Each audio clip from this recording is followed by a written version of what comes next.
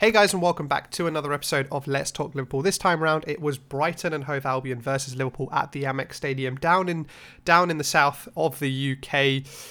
A very, very tough game. Brighton are a decent team, even though they're down at the bottom of the table. They sit up strong defensively. They were missing Tariq Lamptey, who's arguably been their kind of most exciting and dangerous player all season. So that was a bit of a blow from them, but also from a Liverpool perspective, because of the fixture schedule we've had, and that we continue to have. There were lots of changes in the team again, and this has become kind of very normal because of, one, as I said, the amount of games we play, but also because of the injuries we have, and they seem to honestly just be mounting every single game. This season seems to be feeling like, at the moment at least, one of these seasons where just nothing works. Everything doesn't seem to work. All the things that you kind of hope and wish don't happen end up happening. We picked up some more injuries in this game. Don't know how severe they are, but just constantly a mixture of things that seem to be going against us, be it VAR decisions. And I don't want to sound like entitled and everything's going against us and it's all doom and gloom, because it's not. We're still in a very good position. We're still top of the league. We still have a very good chance of qualifying in our Champions League group. So things aren't as bad as maybe some fans may paint them out to be. But that doesn't help the feeling that things just don't seem to be going right at the moment.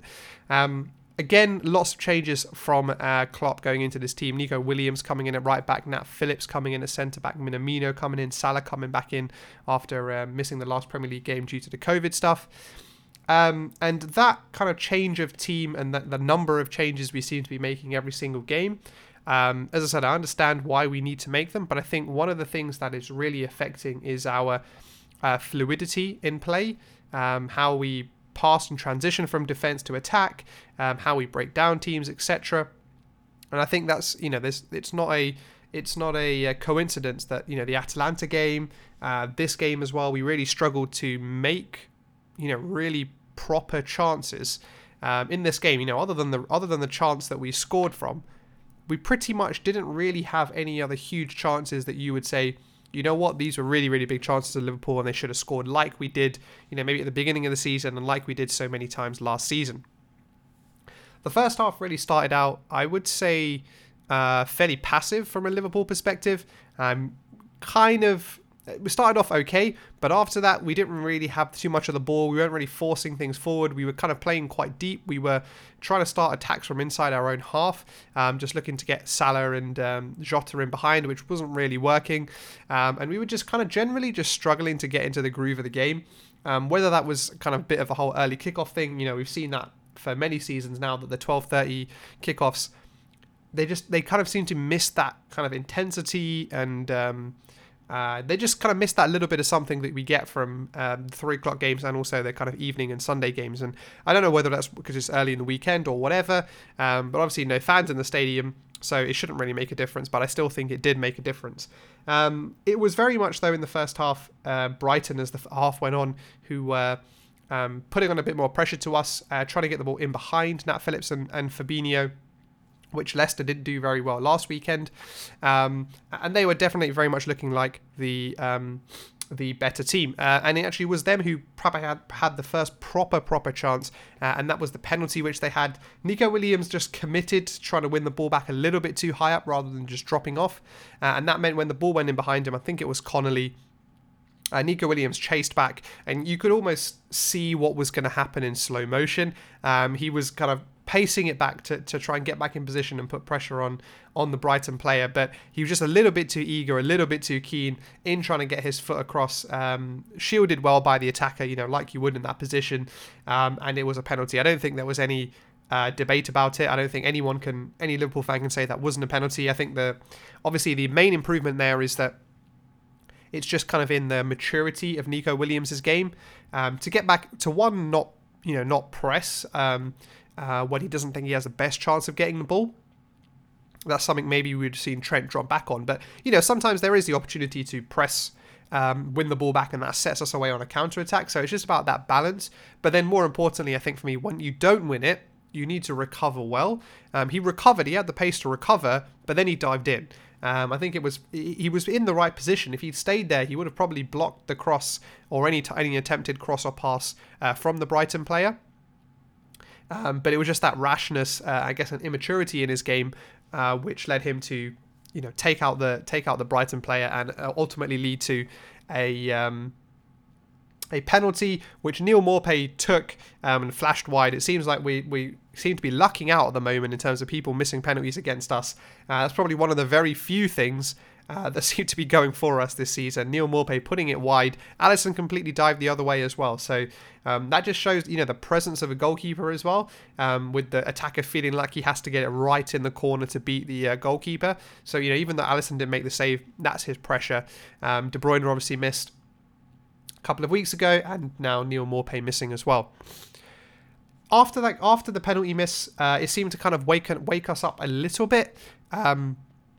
We made our first real chance actually from a goal kick, which was a bit strange. It's not very often that we kind of make chances playing that long, but it was a great goal kick out from Alisson, controlled by Bobby Firmino.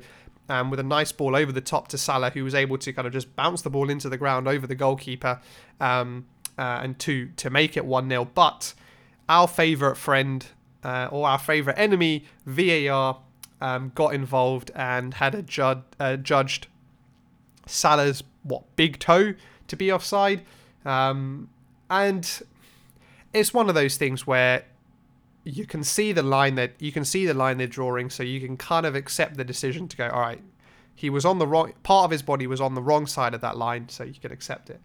I think the bit that's obviously hard pill to take is one, that is, it's not the first time that's happened to us this season, so I'm not annoyed at VAR, but it's just frustrating, as you can imagine. If you support any team, having your team have a goal robbed when it's literally by the minutiae of, like centimetre, not even a centimetre, probably less than that, is very frustrating. And I think the one thing I would say about this, though, is that with VAR, we're able to slow things down, particularly when you look at penalty decisions, which we'll talk about a little later on, to the absolute, frame by frame detail. So why are we not looking at, in terms of an offside position? So they're looking at the line, but if you look at where Firmino is, the ball's already left his foot, right? So when does the offside begin? Does it begin as soon as the kind of passing player touches the ball, or when it leaves his foot?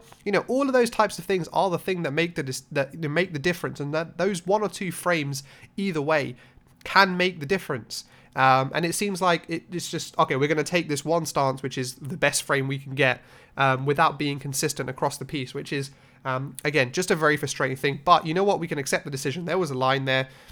Salah had some part of his body over that line, and hey, we move on. It was still 0-0 at that point, so we weren't 1-0 behind. Otherwise, it probably would have been even more frustrating. But the second half, when we moved in, was probably where more of the action happened, and I think a big part of that was because of the change Jurgen Klopp made at half-time to bring on Jordan Henderson and move Milner out to right back like he was last weekend. I think, in hindsight, I think that would have been a better decision to make. I know he put in Nico. I think James Milner played at right back in the week as well. But I think it would have been the right thing to do. I think Nico struggled, obviously, with the penalty, and just hasn't really got into the groove this season. But when Henderson came in and Milner moved to right back, we really started to gain control of the match. And he just showed, once again, guys, if any of you guys are under any illusions as to how important Jordan Henderson is to our team, this was a great example. Everything that we did positive was all in the second half, and all kind of centered around Jordan Henderson when he came on, the passes he played, the play he broke up, etc., etc. And it just continues to show, how important he is as a captain to our team and also as a midfielder. We were passing further up. We were passing higher up the pitch as well. As I said, in the first half, we were kind of trying to build attacks from our own half, whereas in the second half, we were trying to build attacks from, about 30 yards, 40 yards out from Brighton's goal, much higher up the pitch, which is where we can cause problems. And that's pretty much where the goal came from. It was a nice little bit of play between Andy Robertson and Mo Salah. Mo Salah laying the ball off really nicely into Diego Jota. He was able to just feint past a couple of players across the penalty box and then hit the ball across the goalkeeper into kind of the near post, really. The Brighton defender nearly keeped out Ben White. He did really, really well. But it was a fantastic goal from Diego Jota. Again, continue to be absolutely impressed by everything he does, and just his contribution to the team. Last week he was asked to be Mo Salah, and he did it amazingly. We saw the goal he scored. This week, he's playing on the left, asked to be Sadio Mane. He came inside from the left-hand side, got the goal, exactly what we needed. He's been so instrumental. I think that's 9 goals for him this season already in all competitions. Again, already showing how important he is to the team and his contribution that he can make and that he has been making. After that goal, though, you thought, I think the mentality in the Liverpool players was, I think this is a 1-goal game where 1 goal is going to decide what we get. And I think we took our foot off the gas a little bit.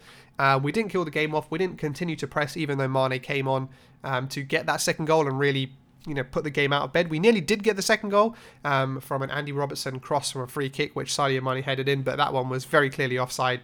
No issues with that one. It just was offside. One thing I would say that's strange, though, the linesmen don't ever seem to give offsides. They seem to just always rely on the VAR. The linesman didn't even put his flag up or anything, which is, I know it's part of the whole, let's not put our flag up to keep the play going just in case it wasn't offside, but what job are the linesmen doing? If they're not going to be there giving the offside, what are they there to do? Adjudicate which way a throw-in is, which is 99% of the time very obvious. Very strange, and the whole kind of VAR refereeing situation is something that I'm sure we'll talk about across every single episode pretty much. It seems to be the way that's going this season, so I'm sure we'll continue to talk about that.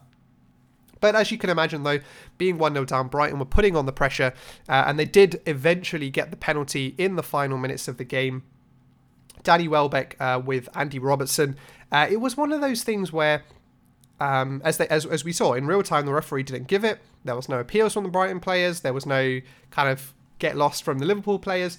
Everyone was just kind of cracking on, but then VAR decided to, and I'll use this term because I kind of heard it on the BT Sport coverage afterwards, which was re-referee. The referee had looked at it, made a decision that it wasn't a penalty, and they decided to re-referee it. They decided to re-look at it in slow motion without the context of the game or what was happening. They didn't look at how Danny Welbeck seemed to have taken 4 steps afterwards, then deciding to fall down, which probably means that the contact was so minimal that it actually didn't make any impact on him anyway. But hey-ho, once the referee goes over to that monitor, everyone knows what's going to happen. It's going to be a penalty. And yeah, Pascal Gross this time made no mistake, just smashing it down the middle. Probably what Neal Maupay should have done in the first place anyway. It seems to be the best way to go with penalties these days. But yeah, that was a very frustrating draw. I think in hindsight, we should have maybe played a stronger team to start with. But then also, once we got the first goal, to not sit back as much as we did and be as passive as we were, and to focus on actually continuing to play like we were still 0-0 and trying to get that second goal to really kill them off so that we don't get, screwed by a penalty decision or by some kind of crazy refereeing thing, which seems to be happening to us every single game. And I'm going to touch on now onto my player of the match. Now, maybe you think it'll be Diego Jota. He had a fantastic game again. Obviously, he got the goal. But for me, as someone who maybe had a bit of a kind of an underrated game, but I thought a very solid game in whole, and that was Nat Phillips.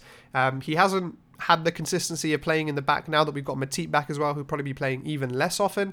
But he was really, really solid again. We saw when he came in against West Ham, when he needed to do a job, he was really, really good. And he was exactly the same today. I think he commanded the back really, really well. Fabinho's up there and tall and can win the headers as well. But, we needed that player who can really dominate, particularly from corners, to clear the ball. And I think he was really up there. Every time the ball went long, Nat Phillips was the one who was getting his head on the ball. So he was fantastic. And then finally, guys, the shout out to Klopp. And I think for me, it's just around the rotation piece. I think, obviously now, hopefully we get through the Champions League by beating Ajax and we get through. But I think after this, just consistency is going to be the most important thing. And just keeping the same group of players together. That's what I think the shout out to Klopp should be, and try and keep the team as consistent as possible. But anyways, thank you guys for listening to this episode of Let's Talk Liverpool, and I'll catch you guys on the next one.